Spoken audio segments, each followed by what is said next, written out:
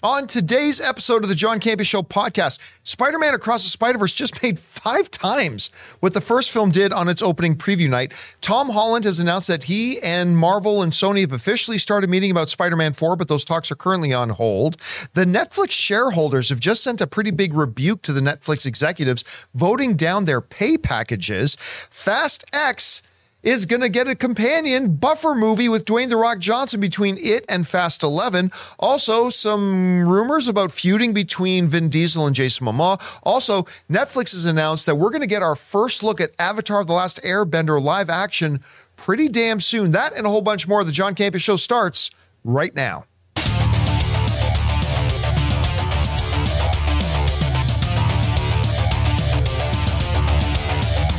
Well, greetings and salutations, everybody. Welcome to the best damn movie-related show on the planet Earth, the John Campea Show.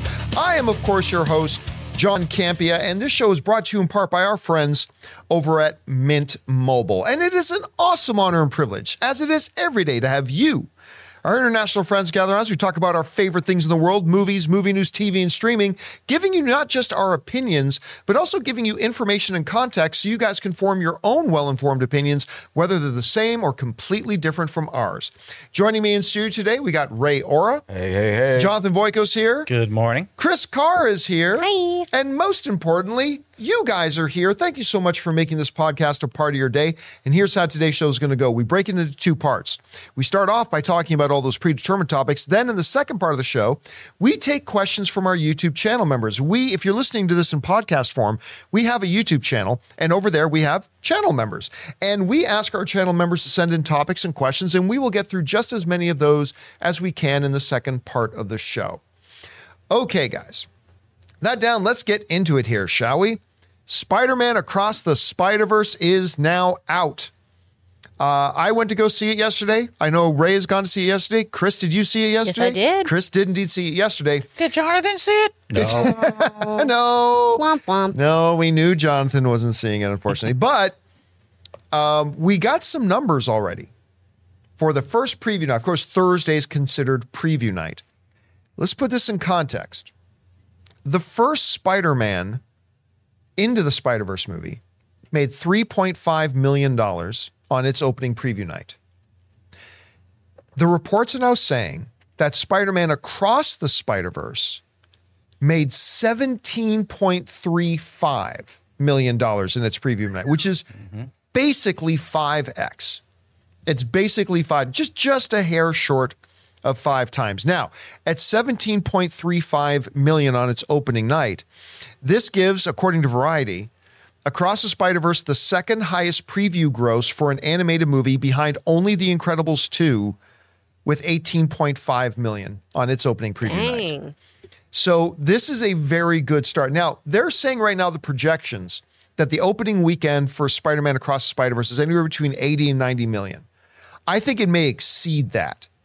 But even at the low end, at $80 million, let's say it makes $80 million opening weekend, that more than doubles what Spider-Man Into the Spider-Verse made on its opening weekend at $35.4 million. This number is impressive. And part of the reason why I think it's going to exceed that 80 to 90 million is word of mouth. People are not just saying this movie is good. Some people are saying it's one of the best movies they've ever seen. Some people are saying it's one of the greatest comic book movies that's ever been made. Some people are saying it's one of the best animated movies that's ever been made. A lot of people are saying it's one of the most visually creative and unique films that you've ever seen. All of those. All of those things. All of those things are correct. I am still punch drunk from the movie. So I'm not objective right now. It's a recency bias. And I'm not ready to sit here and say this might be the greatest comic book movie of all time. It's certainly in the discussion. Give me a few days to digest and watch it a few more times, and maybe I'll even out a little bit. But the movie is absolutely, remarkably phenomenal. The last time I remember coming out of a movie almost dazed from like, what did I just watch? Was the first time I came out of Spider-Man, or it's not Spider-Man, Captain America Winter Soldier. And I remember the first time walking out, because that was that 70s political intrigue vibe sort of thing. I remember we came out of that movie never believing that a comic book movie could be like that, right? And I remember me and a bunch of other people walked out of that movie, that advanced screening they showed us, almost dizzy and looking at each other and going, what did we just watch? And I had that feeling coming out of Across the Spider-Verse. It is so bombastically creative. And Chris, I don't know if you'll agree with this statement. One of the things I said in my out of the theater reaction to it was, this movie is incredibly complicated, but in the hands of great storytellers, the audience never gets lost. Yeah. They tell a very complicated story, but they tell it in a way that is very one foot in front of the other, and the audience never gets lost, and we're always right up. We know exactly what's going on at all times, and we never feel like in the shuffle of everything, in the bombasticness of it all, do we ever lose sight of what the movie is, where it is, and where it's going. And these box office results, again, are pretty damn impressive, and that's why I think this word of mouth, Chris, is why this movie is going to exceed that 80 to 90 million. I don't know that for sure. Maybe we'll wake up on Monday or Sunday and we'll get the numbers as like, 89 million, which would be great. Yeah. Way better than the first one opened. But I think it's going to exceed that. What was your general impression of the movie, and what do you think about these numbers, and how big of an opening weekend do you think it can be? Freaking loved this movie so much. Oh my gosh. Breakneck pace the whole time. And to your point too, this does multiverse better than most things I've seen do multiverse. I'll say this is the listen. I love Everything Everywhere All at Once. Yeah, I'm not saying this is a better movie overall than the Best Picture winner, but as a multiverse movie, nothing else touches this. This explains it so well, and not in a way that ever dumps it down for you, and not in a way that's ever convoluted. You can, and pardon the pun, but you can follow this web so easily. One, because of the visual component of it, but two, just because of the way it's explained and acted out throughout the film. It's really easy to understand this concept and the greater concepts that they then start throwing at you and challenging you with. I think that's the most interesting thing here, is challenging you with some of these superhero tropes and things, which I think is very, very cool and fun. This movie's phenomenal. Honestly, even if it just stays the course, right? If it has this consistent kind of 17-ish kind of number floating throughout the rest of the weekend, this is still going to be in around 70, right? Yeah. So I think this is going to blow those projections out of the water because everyone is so hyped about it.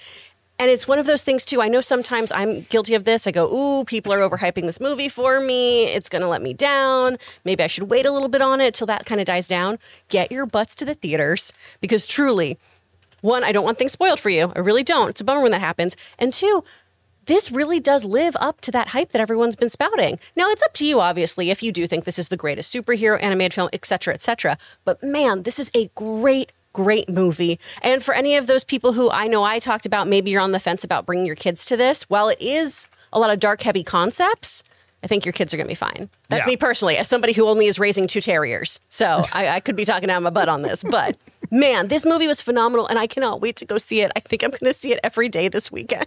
Ann and I walked out, and we got in the car, got home immediately. No, in the car, we dropped Ray off, and then we pulled out our phones and we booked the next tickets for later that night. Yeah. I mean, and I'm going to see this 4, 5, 6 times in theaters, because the highest praise I can personally give a comic book movie is when I say it's not just a great comic book movie, it is a great movie. Absolutely. And I said, Ray, you were there, but we didn't get you on the on the instant reaction coming out of it. What did you think about Spider-Man Across the Spider-Verse? I can say for sure right now, without recency bias, it's the best animation I've ever seen, ever. I don't know how many times I have to say ever. We don't either. I meant, it's just the uniqueness, the things they do from not just like scene after scene. It's like, it gives you a different look, a different perspective with colors that pop so much. And every action is filled with like some sort of graphic, some graphic, like how do you call it? Boom with it. Like right.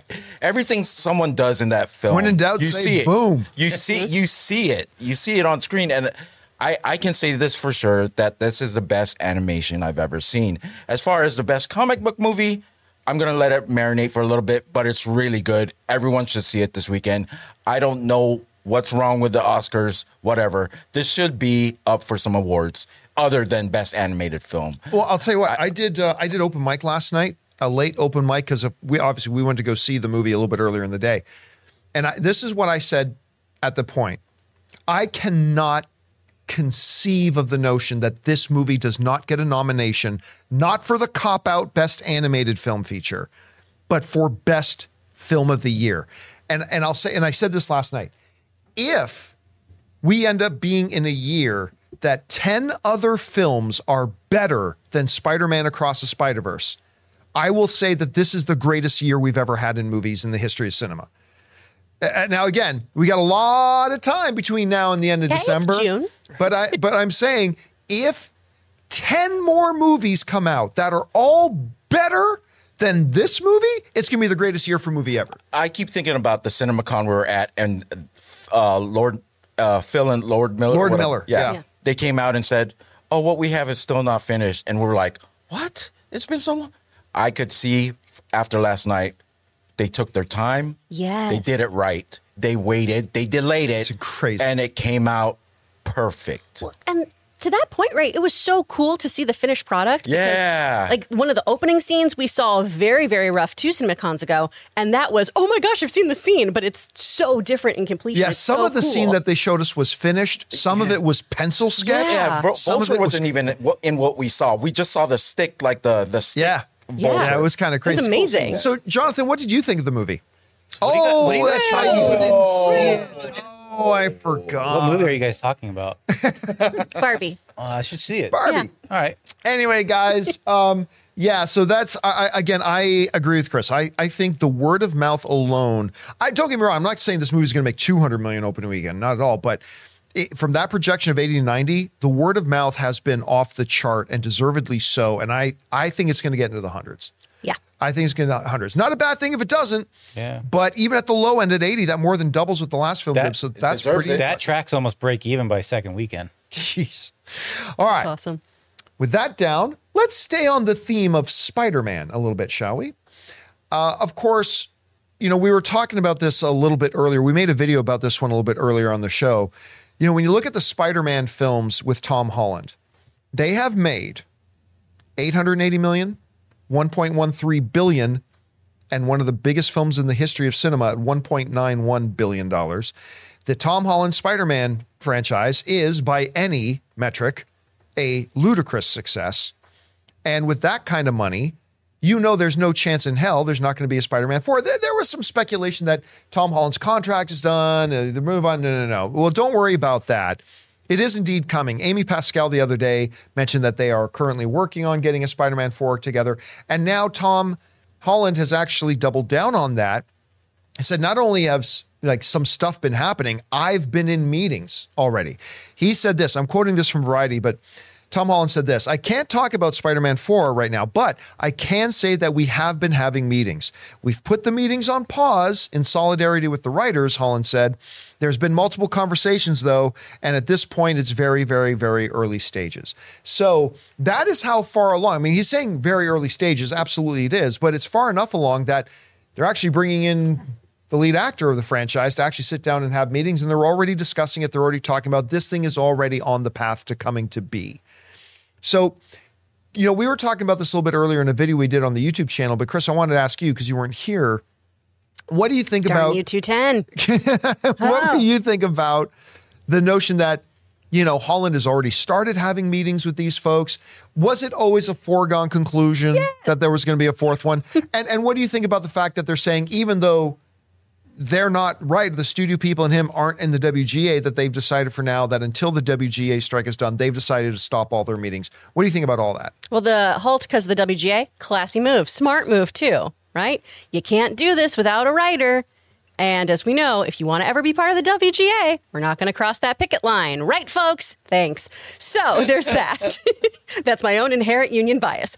But we knew we were getting more Spider-Man movies, especially with Tom Holland. I know that we had that lovely trilogy, but I feel like that was this story, right? And now we're moving on to a new chapter with some new things going on that honestly is going to, I assume, and this is my own opinion, I think we're going to go on to that kind of classic Peter Parker story, him living in the one-bedroom apartment in New York, him trying to sell pictures of Spider-Man, maybe for meat, maybe for money. Who knows what JJ's going to pay him this time?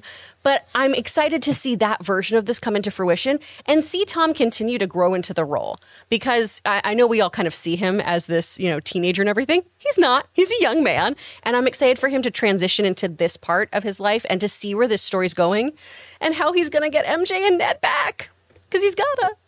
I think they die. How dare you? I'm kidding. How Get dare them back by you? letting them die. You have the nicest thoughts I've ever heard. Everyone's going to be happy and fine, and love will win. Ned's going to get in a car accident. Oh He's my gonna be on gosh! life support Honestly, the though, that whole is the movie. Parker luck. That would be very the Spider-Man. Parker luck and all that. I just know that I'm very excited to see whatever they're going to do, wherever they're going to go with this. And it's kind of nice hearing that, the process has already started. But how long will it be paused? That's now the big thing, right? Yep. Because with the writer's strike on, they're pausing. And this isn't the only project. A lot of projects right now are on hiatus. Even some movies and TV shows that were actually being shot are now stopped. Some because they need writers to keep things going, but even some that have their scripts already locked, they're just saying, no, we're not going to work while the writer's on strike. So, and this is only going to get worse if the directors and actors go on strike. So here's hoping. I don't have a lot of hope for it, but let's keep double fingers crossed that all sides are able to find a compromise that makes everybody a little bit unhappy and a little bit happy, and they can get this thing done.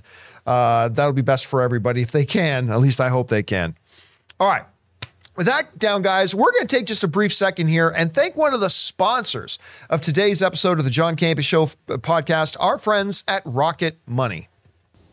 Guys, we want to thank a sponsor of this video, Rocket Money. The average person has around 12 paid subscriptions. Think about that. If you think you're only subscribed to a handful of services, you might want to double check. With Rocket Money, you can quickly identify and cancel all of your unwanted subscriptions. Rocket Money, formerly known as Truebill, is a personal finance app that finds and cancels your unwanted subscriptions, monitor your spending, and helps you lower your bills all in one place. Rocket Money will quickly and easily identify your subscriptions for you so you can stop paying for the ones you don't want and don't even use. Simply find the subscription you don't want and press cancel, and Rocket Money will cancel it for you. No more long hold times with customer service or tedious emailing back and forth. Rocket Money makes canceling subscriptions as easy as the click of a button. My wife Ann and I moved out of Burbank 2 years ago, and one of the first things I discovered when I loaded up Rocket Money was that I was still paying for a gym membership I haven't even been to in Burbank in 2 years. So stop throwing away your money. Cancel unwanted subscriptions and manage your expenses the easy way by going to rocketmoney.com/Campea. That's rocketmoney.com/Campea. rocketmoney.com/Campea. And thank you to our friends at Rocket Money for sponsoring this episode of the John Campea Show. All right. That down, guys. Let's get on to the next topic here. This one's interesting, and it is connected to that writer's strike that we were just talking about a little bit.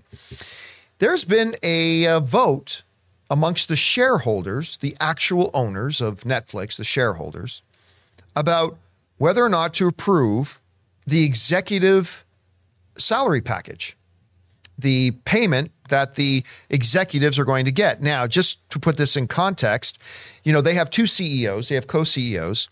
Sarandos, I always pronounce his name. Mm-hmm. He gets, his package is $40 million a year. His co-CEO, I believe, is $34 million a year. Yep, Peters. Then they have some other executives get $14 million a year. The CFO gets $14 million a year. The marketing executive, I think, gets somewhere in the neighborhood of $11 million a year, so on and so forth. The executive package, a lot of money.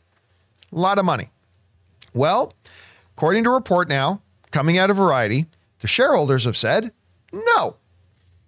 This is what it said. In a symbolic rebuke of Netflix's top executives, company shareholders voted against approving the compensation packages of leadership, including co-CEOs Ted Sarandos and Greg Peters.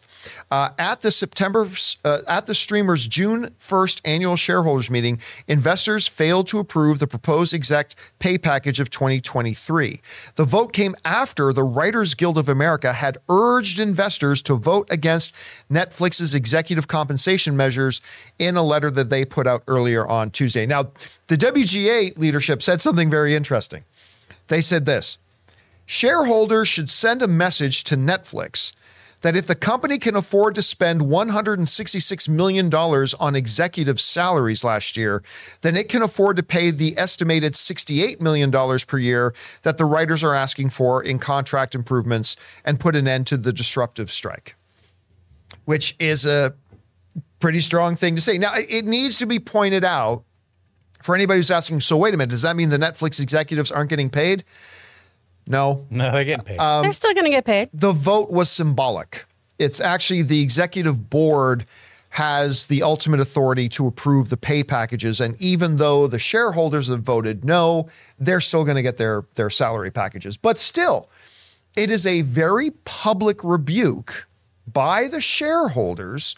And because there have been a lot of reports out there that Netflix is actually in the AMPTP, the Producers Guild, the ones that are, negotiating with the WGA, the Writers Guild, that within that Producers Association, Netflix is the signatory, according to some whispers, that's really being the holdup. They're the ones that are fighting hardest to try to get as much from the writers as they can, which kind of makes them a little bit of a big, juicy target, I would think. So, by the way, let me say this right up front. I do not agree with the economic assessment that if you can afford to pay $166, you can also afford to pay another $68. Ooh. That's not the right wording, but it is symbolic. It's like, look, Netflix, you are making a lot of money. You are the big holdup here, and the shareholders have spoken. We don't even think you guys should get paid right now until you get this thing worked out. Again, it doesn't have any force, but it's the first real big public rebuke by shareholders on a matter like this. Chris, you are a union member, not the WGA, but SAG, and they could be following along closely here soon. What do you think about this, granted, symbolic move, but might be a move that, even though it's only symbolic, could have some teeth? What do you think about what they did here? Absolutely do you think it has some teeth? I think this is really, really a great move, because I disagree. I think that if you can afford to pay these executives that much, you absolutely can pay these writers this much. Well, you're out of money now because you paid the executives $166 million. You don't have 68 left. I keep thinking of Conan used to do this segment where he had one of the executives from his show where he'd go, "Show me what you do here. Show me what you do." And it was this guy being like, sometimes I have to approve this stuff. He's like, you do nothing. You do nothing here. And how much are you paying? And I know that's a very blanket statement, and a lot of it was done for comedy. But I always think of that when I see these comparisons, because CNN also released some numbers, too, about how the median employee at Netflix, right, when you take everything, the median number there for salaries is around $218,000. But what that means is there is like the disparity between the executives and your normal, like, middle-class worker is like 234 to 1. It was some bananas discrepancy of just these executives are making money hand over fist. And you have to have the content to make that money. So why aren't you paying these people that? So there's that. But obviously, this move is all about optics. If you are looking at this, and I will say more people know about the writer's strike than I think a lot of our kind of typical movie news around here. That seems to be something that a lot more people are aware of, just because it's been talked about by political figures. It's on Twitter a lot. It seems to have a little bit more of a broader audience in terms of what movie news people usually know about.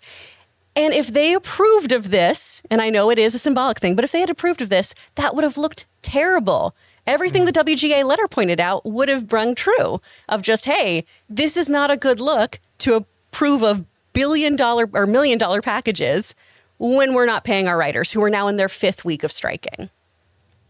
It's interesting, though. The one mistake I think the WGA is making here, and it can be easily corrected, is trying to win in the court of public opinion.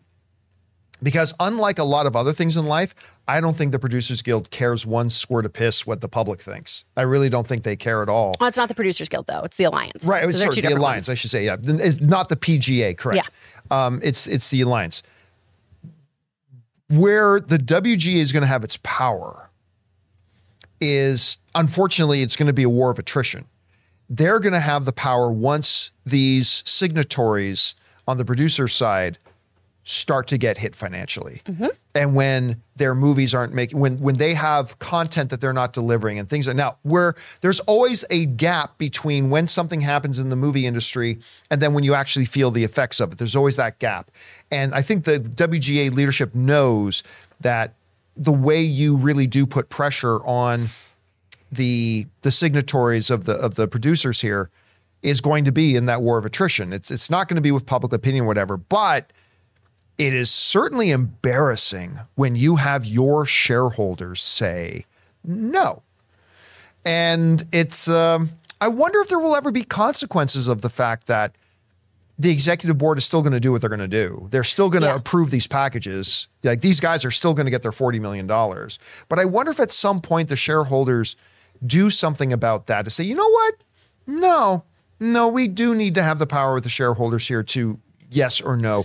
Don't get me wrong. Day-to-day operations can't be in the hands of shareholders or else nothing will ever get done. But I wonder if something like this will bring that more into light. Well, yeah, because it does seem like this kind of ridiculous thing. Last year, in 2022, only 27% of the shareholders approved of the last pay increase. Yeah. So it's so completely arbitrary that it is just something that makes a headline, and we all know about it of, those shareholders aren't too happy with this, but then they still did it.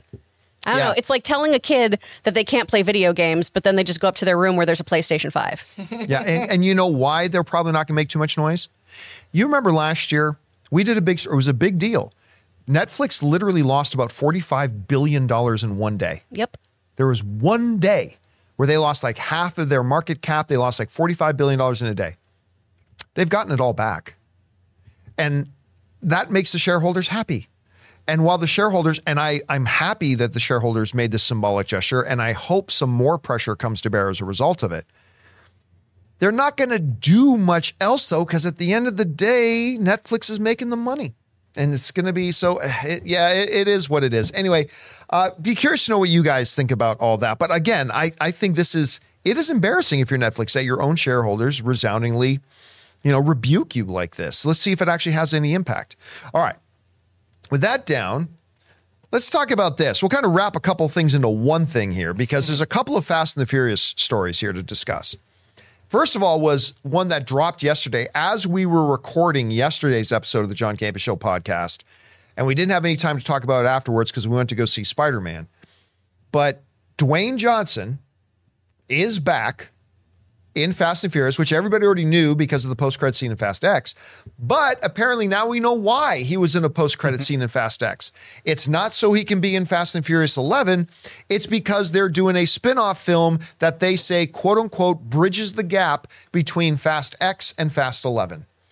But it's not Hobbs and Shaw 2. Oh. Because I don't think Jason Statham's going to be in it. But they're saying this is going to be a story that bridges Fast X to Fast X 11, which makes me think he's not going to be in 11. And according to reports, Vin Diesel will not be in this movie. It is a standalone movie that I think will involve Dante, Jason Momoa's character, which if you saw the post-credit scene for Fast X, you understand how that's going to work out. So interesting. I brought up some numbers a little bit earlier today. Chris, we looked at all the box office that the Fast and Furious movies made. And we said, it's not a coincidence that all the biggest numbers are the ones that had Dwayne Johnson in it. And then for a comparison, we put up the two movies that came out close to each other, Fast 9 and Hobbs and Shaw, the spin-off movie. And the spin-off movie made more money than Fast 9 did. Granted, See, I watched the one that's important. Yeah, that's right. Now, granted, Fast 9, we got to take that with the grain of salt. That Fast 9 came out, closer to the pandemic recovery period as the theaters were reopening and movies are starting to come back out again. I mean, so you got to take that with a grain of salt. But still, it's interesting to see that a little spin-off movie with none of the core characters from Fast and Furious made more money than Fast 9 did. Also, I think it's important to the folks at Fast 9, Universal, and the people who make Fast and Furious because, look, the reality is Fast 10 is not doing great by Fast and the Furious standards. As a matter of fact, if you look domestically, that's here in the US, Fast X has been in theaters 1 week longer than Little Mermaid has. Do you know what movie Americans are more interested in watching? Little Mermaid. The Little Mermaid has made more money in the US than Fast X has. And if you had told me that a few months ago, I would have said you're crazy. That Americans are more interested in Fish Girl, a live-action remake, than they are in Fast 11. Now, keep in mind, Fast 11 is getting the vast majority of its money in the international audience and is doing much, much better there, 100%. If you had told me Americans are more interested in Little Mermaid than Fast X, I wouldn't have believed that. And even now, even though it was out longer than Little Mermaid and other things like that, it is still a question if Fast X is even going to break even. As of today's recording, Fast X is sitting at about, I think it's $528 million worldwide. We went over last week the numbers. This movie needs to make about $750 million. Other people are saying it needs to make more than what we're saying. Like my estimation is it needs to make 750. Others are saying it needs to make more than that. It needs to make still more than $200 million. And the vast majority of its box office has already been made. So I don't know if that kills the idea of a third Fast X movie or not. But now on top of all that, there are reports going around that, for the record, I do not believe. Oh, okay. But there are reports going around that Dwayne Johnson has a big problem with Jason Momoa. Oh, you mean Vin Diesel? Vin Vin Diesel. What did I say? Dwayne Johnson. Oh, sorry, Vin Diesel. Thank you. Vin Diesel. No problems between Dwayne Johnson and Jason Momoa. But that Vin Diesel has big problems with Jason Momoa and the way he played his character. It is saying in here, what was the quote that I got here? That Vin Diesel is upset with the actor for stealing his thunder, and for, let me see if I can get this quote right, for overacting and scene stealing. And that he's very upset. And now Jason Momoa has heard that Vin Diesel's going around telling this to people and he doesn't appreciate that and blah, blah, blah. That's the rumor. I don't buy the rumor. Just to be clear, I don't. It's an easy rumor to start. Because what I said, we made a video about this earlier today. What I said about it was, look, Vin Diesel and Dwayne Johnson's beef had to do with work ethic, had to do with a lot of different things, stuff like that. The stuff they're saying that Vin Diesel has a problem with Jason Momoa over makes no sense to me. Because if you're Vin Diesel, this is your franchise. You want other people to come in. It don't matter. Guess what? If you're on a hockey team, sorry guys, I'm going to use a hockey analogy, right? You don't care if it's the other guy that scores the winning goal in overtime. You just want to win. That's it. You want to win. And in a Fast X movie where not a lot of positive stuff is being said about it, one of the consistent things is people seem to like Jason Momoa's Dante. Guess what? That reflects well on Vin Diesel. Anything that is a win for the movie is a win for Vin Diesel. And so I don't buy this whole story here. But again, a lot of people are talking about it. Anyway, Chris, let me ask you. Mm-hmm. What do you think about Dwayne Johnson coming back? Do you think the numbers kind of made it inevitable that he would come back? Because remember, Dwayne Johnson's also still kind of licking his wounds over Black Adam. I was going to say. What do you think about this chat about this feud now between Momoa and Vin Diesel? If it is real, could that affect their ability to get in other new stars for Fast 11 or Fast 12 if that does happen? I don't know. What do you make of this whole situation? First of all, the Momoa and Diesel thing just seems ridiculous and childish. And maybe there's some validity to it, but I don't buy into it. I just don't think that's a thing. You don't dog on somebody who's getting you good reviews for your movie. Like the gleaming little bit of hope in there, that teaspoon of hope for this franchise right now. Yeah. Nah, you're not going to dog on that. You'd have to be psychotically egotistical. Yeah. Destructively egotistical. Yeah, which, I mean... but then you wouldn't be making any movies exactly. anytime soon. Like, everyone's your enemy. If you were that insecure, are you bringing in a Jason Momoa? Are you bringing in that delightful golden retriever energy? Yeah. No. Yeah, he could spend his time anywhere else. Are you even bringing them in first? No, you don't go out and get an Oscar winner to come in and be in your movie. You don't go out and get all these people who have much bigger, more respect Oscar in the business. Winners. You do it because it looks good for your franchise, and if it looks good for your franchise, it looks good on you. Exactly. Right? So that, I poo-poo all of that. Now, I find very interesting that we're getting more Hobbs. One, because this is the film I am aware of and have seen and I'm so familiar with. So yay, more Hobbs. But I also find it much, much more interesting that both of these gentlemen are having to kind of reel back what they've said about the other.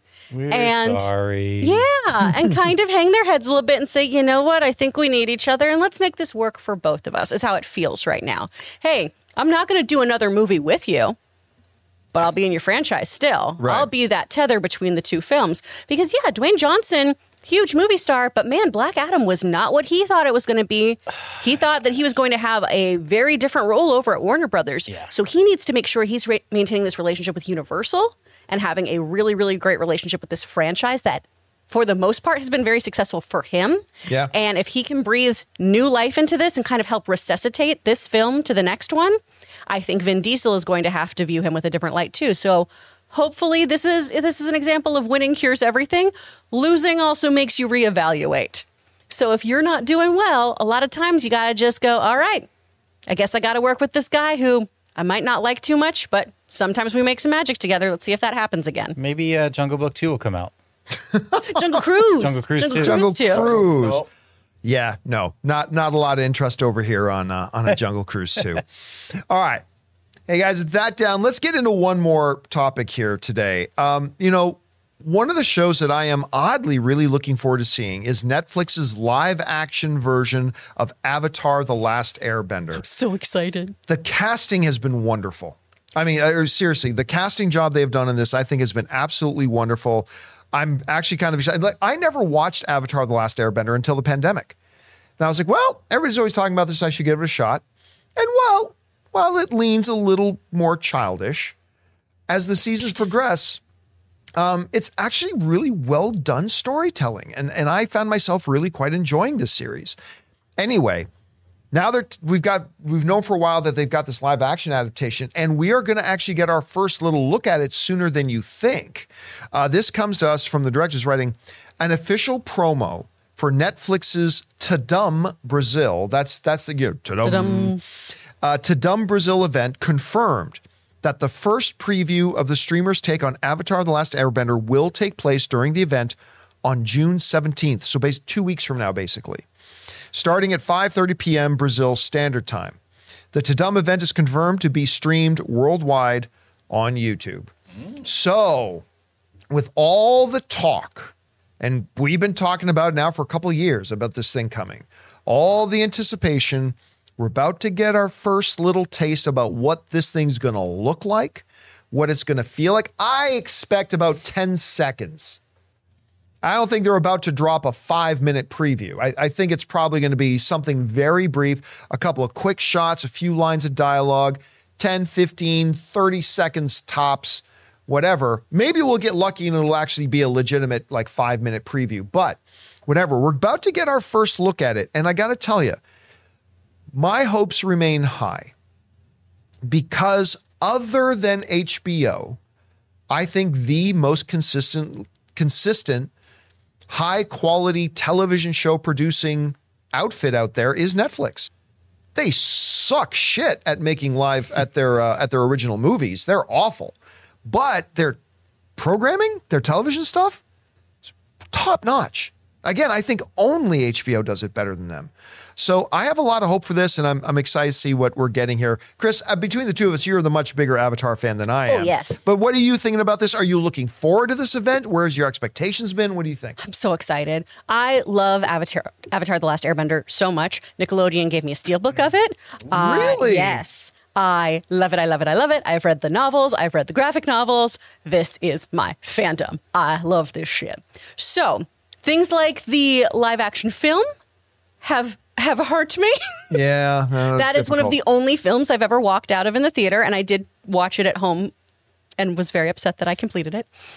But this I do have high hopes for, even though the creators did step away from this one as well. So there is that little bit of hesitancy here, but this cast is so amazing. Having Appa from Kim's Convenience play Iroh is inspired. Daniel Day Kim as Fire Lord Ozai is going to be so good and so properly menacing. Because that's one of the things I liked about this show is even though, sure, the first season does skew a bit more towards a younger audience, the threat and danger is so real. And I think you need that childlike wonder and understanding of the world at the beginning to then see how war and its atrocities change people and children and make you have to step up and sacrifice things in your lives. I think that kind of trajectory is one of the smartest things about the show, is that your viewer typically could grow up with it. But also if you're an adult watching it, it's, oh my gosh, yeah, this is through the eyes of a child. This is horrible. And Fire Lord Ozai is this real terrible threat throughout the entire thing. So I'm excited for Netflix to do it. I did want somebody like a Netflix, like an HBO to do it as well, so that it would have that kind of gravitas. So we would see the spoils of war in a really horrific way, because the show kicks off with genocide. Yeah. An entire people is wiped out. And I don't think they're going to shy away from any of that. Just from the still images and everything that we've seen little glimpses of, I really feel like they're going to lean into this show and really make it their own. So I'm cautiously optimistic. I'm curious. What did you think about The Legend of Korra? I like Legend of Korra. I don't think it's as great as Avatar: The Last Airbender, but I feel like after it got into its like halfway through its second season or so, I felt like it really found its stride. I felt really upset that Nickelodeon ended up pulling the show early. A lot of it you got to see online, and I think they got a shorter episode release as well. But again, those comics are really, really great. If anyone is jonesing for more Avatar 2, there's an amazing comic book line that gives you so much more stuff. You find out about what happened to Zuko's mom. You find out all this stuff with Korra in the spirit world. It's incredible. So Did you guys watch Avatar: The Last Airbender? Unfortunately, no, actually. But I know that Brazil does get the drop on a lot of popular stuff. Like they get the first looks at a lot of comic their cons are animated amazing. stuff. I know they have these auditoriums. I watched this video of this auditorium filled with Brazilians watching Dragon Ball Super or Dragon Ball Z. And they do it in like big family community forms. So man, I the love there in Brazil is crazy for the properties that they enjoy. What's the name of the big CC. convention? Isn't it the CCXP? Yeah. Something like that. We really should go to that someday. Oh man, Because that thing's getting bigger and bigger and bigger all the time. Yeah. Like and I've always wanted to go to Brazil. it shows that a lot of the people who create these things appreciate the fandom over there. Yeah. Because they'll drop things that we don't see here. Because I've always wanted to walk around in a thong Speedo out in public. And I understand that down in Brazil, you can do that. do we have bleach in the take it for kitchenette one. for my eyes? Take it for one. Yeah. Take it for one. That's what that trip gonna be like. Oh, my dad used to work in Brazil, though, and he always talks about how beautiful it is. Oh, So- I'd love to see Brazil. All right. Guys, that down, we are now going to move over and start taking your questions that our YouTube channel members have been sending in for the show. Now, before we get to those, though, we're going to take just a quick second to thank a couple more sponsors of today's episode of the podcast, our friends at ExpressVPN and my mobile service provider, Mint Mobile.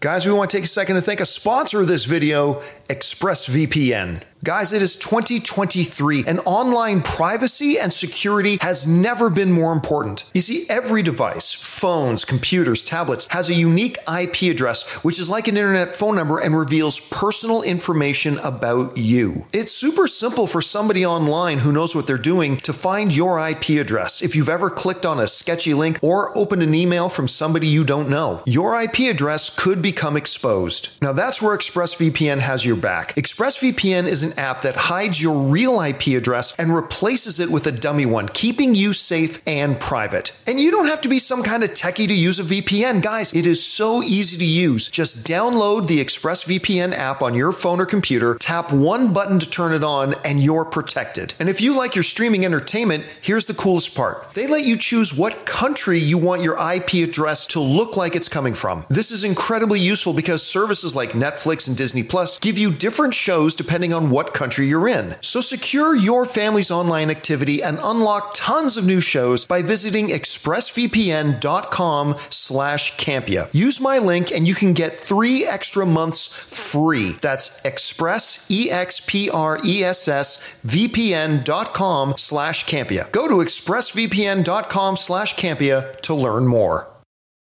We want to thank a sponsor of this video, Mint Mobile. From the gas pump to the grocery store, your utility bills and favorite streaming services, inflation is everywhere. Seriously, make it stop. Thankfully, there's one company out there that's giving you a much needed break. It's Mint Mobile. As the first company to sell premium wireless service online only, Mint Mobile lets you order from home and save a ton with phone plans starting at just $15 a month. You guys know that ever since I switched to Mint Mobile, I've been saving almost 70% a month over my old phone plan. For people looking for extra savings this year, Mint Mobile offers premium wireless for just $15 a month. By going online only and eliminating the traditional cost of retail, Mint Mobile passes the significant savings on to you. All of their plans come with unlimited talk and text plus high-speed data delivered on the nation's largest 5G network. Use your own phone with any Mint Mobile plan and keep your same phone number along with all your existing contacts. Switch to Mint Mobile and get premium wireless service starting at just $15 a month. To get your new wireless plan for just $15 a month and get the plan shipped to your door for free, go to mintmobile.com/Campea. That's mintmobile.com/Campea. Cut your wireless bill to $15 a month at mintmobile.com/Campea. And thank you to our friends at ExpressVPN and Mint Mobile for sponsoring this episode of the John Campea Show podcast. Remember, guys, when you go check out and support our sponsors, you're actually supporting us. So if you look down in the description of this podcast, you'll find links and promo codes to all of today's sponsors. And again, thank you to ExpressVPN and Mint Mobile. All right. With that down, guys, let's get over and start taking the questions our YouTube channel members have been sending in. And first of all, to all of you guys who are members of our YouTube channel, thank you so much for being members and supporting our channel. So let's get to it. Chris, what do we got? From Chris Hamilton. Hi, John. Should MoviePass consider rebranding and change its name? No, I've thought about this.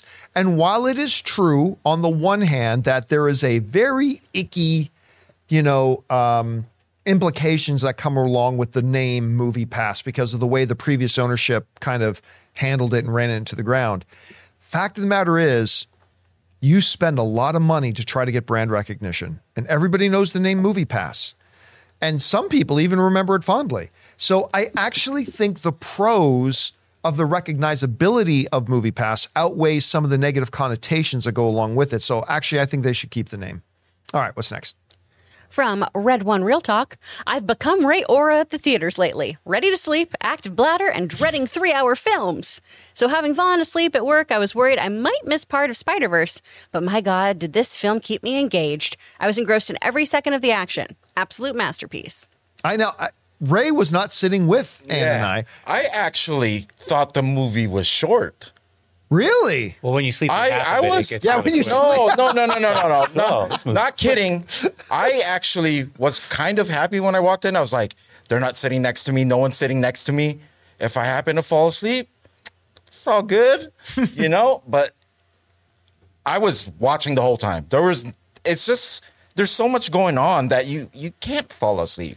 And it was every a good single movie. shot is a work of art. Like every single frame, there's so much thought and imagination that goes into I it. meant the very first thing I thought about when I got out, I was like, I'm glad I got that Spider-Punk figure. I'm glad I bought that one. I would trade in my love that 2099. character.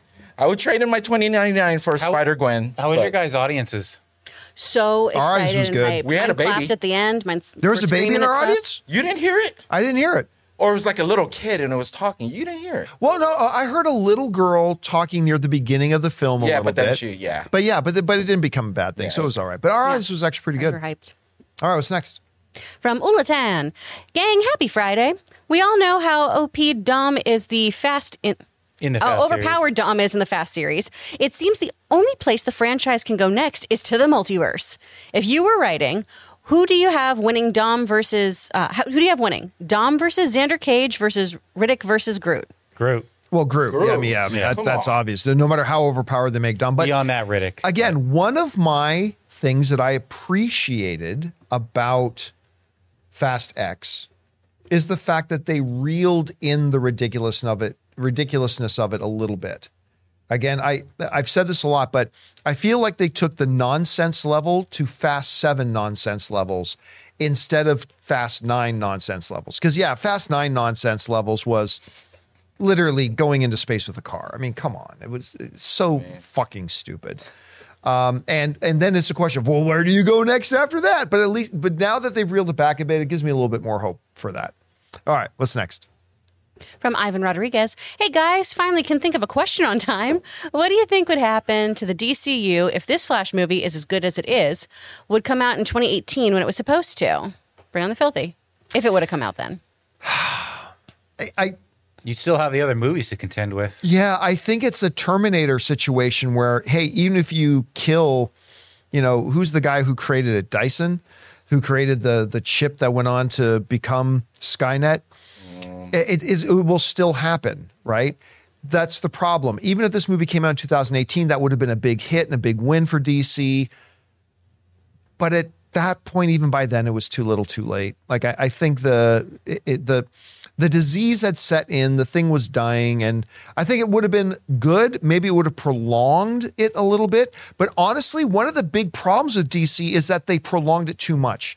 They should have pulled the plug on this years ago and gotten a head start on a new rendition of the DCU, which is what they're doing with James Gunn right now. But they should have got a head start on this by a couple of years. Instead, they tried to make it work, even though they were beating a dead horse. They should have killed it earlier. And maybe if this movie came out in 2018, it just would have prolonged that death even longer. But yeah, it is what it is. I can't wait for people to see The Flash, though. It's so good. It's so good. All right, what's next? From B-Town, what up, OG Campy and the squad? Which is the better sequel, Spider-Man 2 or Into the Spider-Verse? Love to hear your opinion, even though the movie just came out. It's too early. It's too early. Listen, Spider-Man 2, I think for many years was considered by a lot of people to maybe be the greatest comic book film of all time. But I don't think it's been considered that for a number of years now. It's in a lot of people's top 10 for sure. Right now, I'm still in the afterglow of Across the Spider-Verse. I mean, so yeah, right now I'm thinking, hey, this could be the greatest comic book movie of all time. And I don't know if I'm going to actually think that 1 week, 2 weeks, 3 months from now. For right now, still admittedly, giant asterisks, I'm still in the afterglow. I'm still punch drunk from it. I will say Across the Spider-Verse is the better sequel, but it's close. And by the way, for those at home keeping score, Sony has now made the 3 best Spider-Man movies. Spider-Man 2, Into the Spider-Verse, and Across the Spider-Verse. These are the 3 greatest Spider-Man movies, and Sony made them all. But for now, I'll say Across the Spider-Verse. Chris, what do you think? I mean, granted, you are still also punch drunk from just watching. We just saw it. We just had the experience. But if you had to say right now, and I give you the right to change your mind later, but which is the better sequel? As of right now, I feel like Spider-Verse is. Yeah. Yeah. Because there's one thing I love about the second Spider-Man movie, and it's Alfred Molina. Yeah. That's the big thing that sells it for me. And that's a great story and everything. PlayStation did it better. If we had Alfred Molina doing that story, oh my gosh, whole other conversation. But yeah, this I think just, it's incredible. It's incredible. I'll have to rewatch both though and see how I feel about it. All right, what's next? From Amin, Guardians 3, Flash, and now Spider-Verse. Looks like comic book films are back on the menu, boys. That was a really bad orc. I should have done better. Back on the menu, boys. Shaping up to be a great year. Harrison? Yeah. Get off my plane and go see these movies. Shaping up to be a great year. Although I'm hesitant about Aquaman and Echo, I'm confident the Marvels, Blue Beetle, and Secret Invasion will all be great. I'm glad you're that confident. I mean, Echo's not a movie. Secret Invasion's not a movie. You know, I'm focused more on the movies. Look, I don't know what's coming later, but Guardians, Across the Spider-Verse, and Flash are all going to prove, Guardians already did, but this proves definitively, these rumors and nonsense of, oh, the audience has superhero movie fatigue. No, they did not. There's no such thing. The audience has mediocre movie fatigue. Mm-hmm. And that's, we've been getting, there have been some great things, yes, but we've been getting a lot of mediocrity from, you know, every corner of the comic book movie world, whether it's DC or Marvel or whatever. And that's what people get tired of. As soon as Guardians 3 comes out and is great, all of a sudden we see people paying attention again. This Spider-Verse movie is at minimum going to double what the first one did. And while I don't think The Flash is going to be $1 billion film, in a world right now where DC movies are making less than $150 million per film, when you're looking at Shazam 2 and under $400 million with a Dwayne "The Rock" Johnson starring Black Adam, this movie's going to make a lot of money compared to those two. Again, it just proves it. There was never a such thing as comic book movie fatigue. It's mediocre movie fatigue. And when the movies are great, the trend goes upwards. And whether or not it carries that on with Blue Beetle or with the Marvels or with Aquaman, don't know. I just know that right now, I've seen 3 incredible comic book movies in a row. And it's been a while since we've been able to say that. All right, what's next? Oh.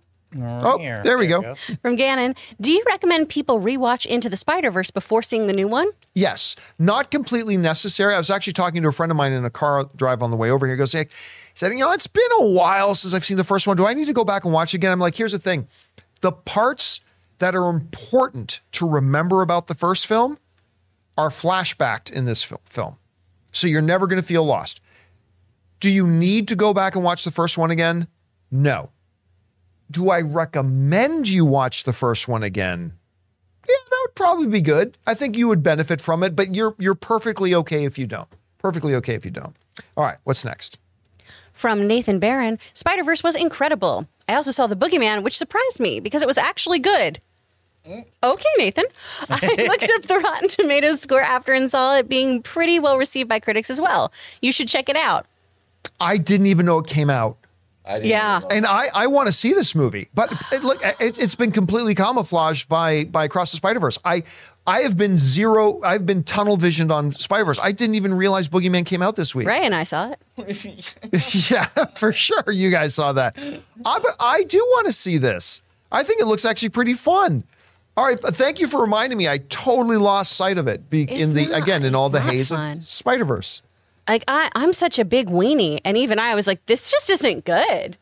Yeah. I was just Oh, annoyed. that's the one you saw at CinemaCon. Yeah. I thought it was a different one you saw. No. Oh. Which I will say, the Boogeyman's design, particularly once you get to the third act, very cool. But I was so bored. But you know what? I was so forgot bored that and was the same annoyed. one. I heard a number of people, I skipped out on the screening of it, but I heard a number of people at CinemaCon say they didn't really like it that much. So, okay, but I still want to see it. I still think it Yeah, looks good. if you liked it, that's awesome. All right, what's next? From Dildar the Glorious. Saw Across the Spider-Verse yesterday. It was simply incredible. A landmark in animation and deserves all the awards. Sucks to see some people hate it, though, because of the ending and refusing to call Miles Spider-Man with a movie filled with Spider-Man like he's the only one who can't be because of his skin color. Very, very, very small group. I don't see that I very was going to much. say, I haven't seen people reacting that way. I have a little bit, but it's it's such a tiny piece, not even Okay. worth discussing. Yeah. The Not even worth ending, I know, discussing. is something that a lot of people were like, what? When it ended, including my husband. Yeah, well, of course, because Yeah. it is directly tied into Beyond the Spider-Verse, which is coming out. So I do have to say, without spoiling anything, when everyone had that kind of what in the theaters, it was, this is the second movie in a trilogy. What did you all think was going to happen today? yeah, I won't go into it. Yeah. But But we should go in. it was quite hey, and we will go into it on Sunday with an open spoiler discussion. Make sure you guys check that out. We will be doing a live streamed open spoiler discussion of Spider-Man Across the Spider-Verse. Make sure you guys come back and join us for that. All right, we got time for two more. What's next? From Dante Serecchia, obviously no spoilers as I have not seen Spider-Verse 2, but with the preview night breaking all the records and now that you've seen it, do you think this movie has a chance to reach the $1 billion mark? Thanks, John, and bring on the filthy. Impossible to say before I see the opening weekend numbers. I've always said no. I don't believe this thing. Look, the first one also made under $400 million, right? So and the reality is, unfortunately, there's just too many people that look at animated films without the due respect that it deserves. This is a very stylized movie, which means for a lot of people, that's awesome. But some people don't appreciate really stylized movies and all that kind of stuff. I don't see it making $1 billion, but I will never be happier to be wrong if it does. But I just don't see it. And it doesn't need to make $1 billion. That's the beautiful thing about this film. It doesn't need to make $1 billion. As long as it can beat out the first film, I think everybody over there is going to be really happy. It deserves it. It totally does. 100% deserves it. All right, what's next? From Yosef, Dear John, with talks of Spider-Man 4 being rumored, where do you see the story going? Do you think Peter finds the symbiote that Venom left at the bar? No, I don't. I think they're just going to abandon that. Who knows? Like we literally would probably have 8 other MCU films that come out between now and when a Spider-Man 4 will come out. So we have no idea what even the state of the MCU is going to be. So it would pretty much be folly to even try to wonder or guess about where will Spider-Man 4 go when the world of the MCU could look very, very, very different than it does right now by the time a Spider-Man 4 even comes out. And even though they're already talking about it, I don't know this. Just be clear. This is just me speculating. This isn't a fact. This is just me speculating.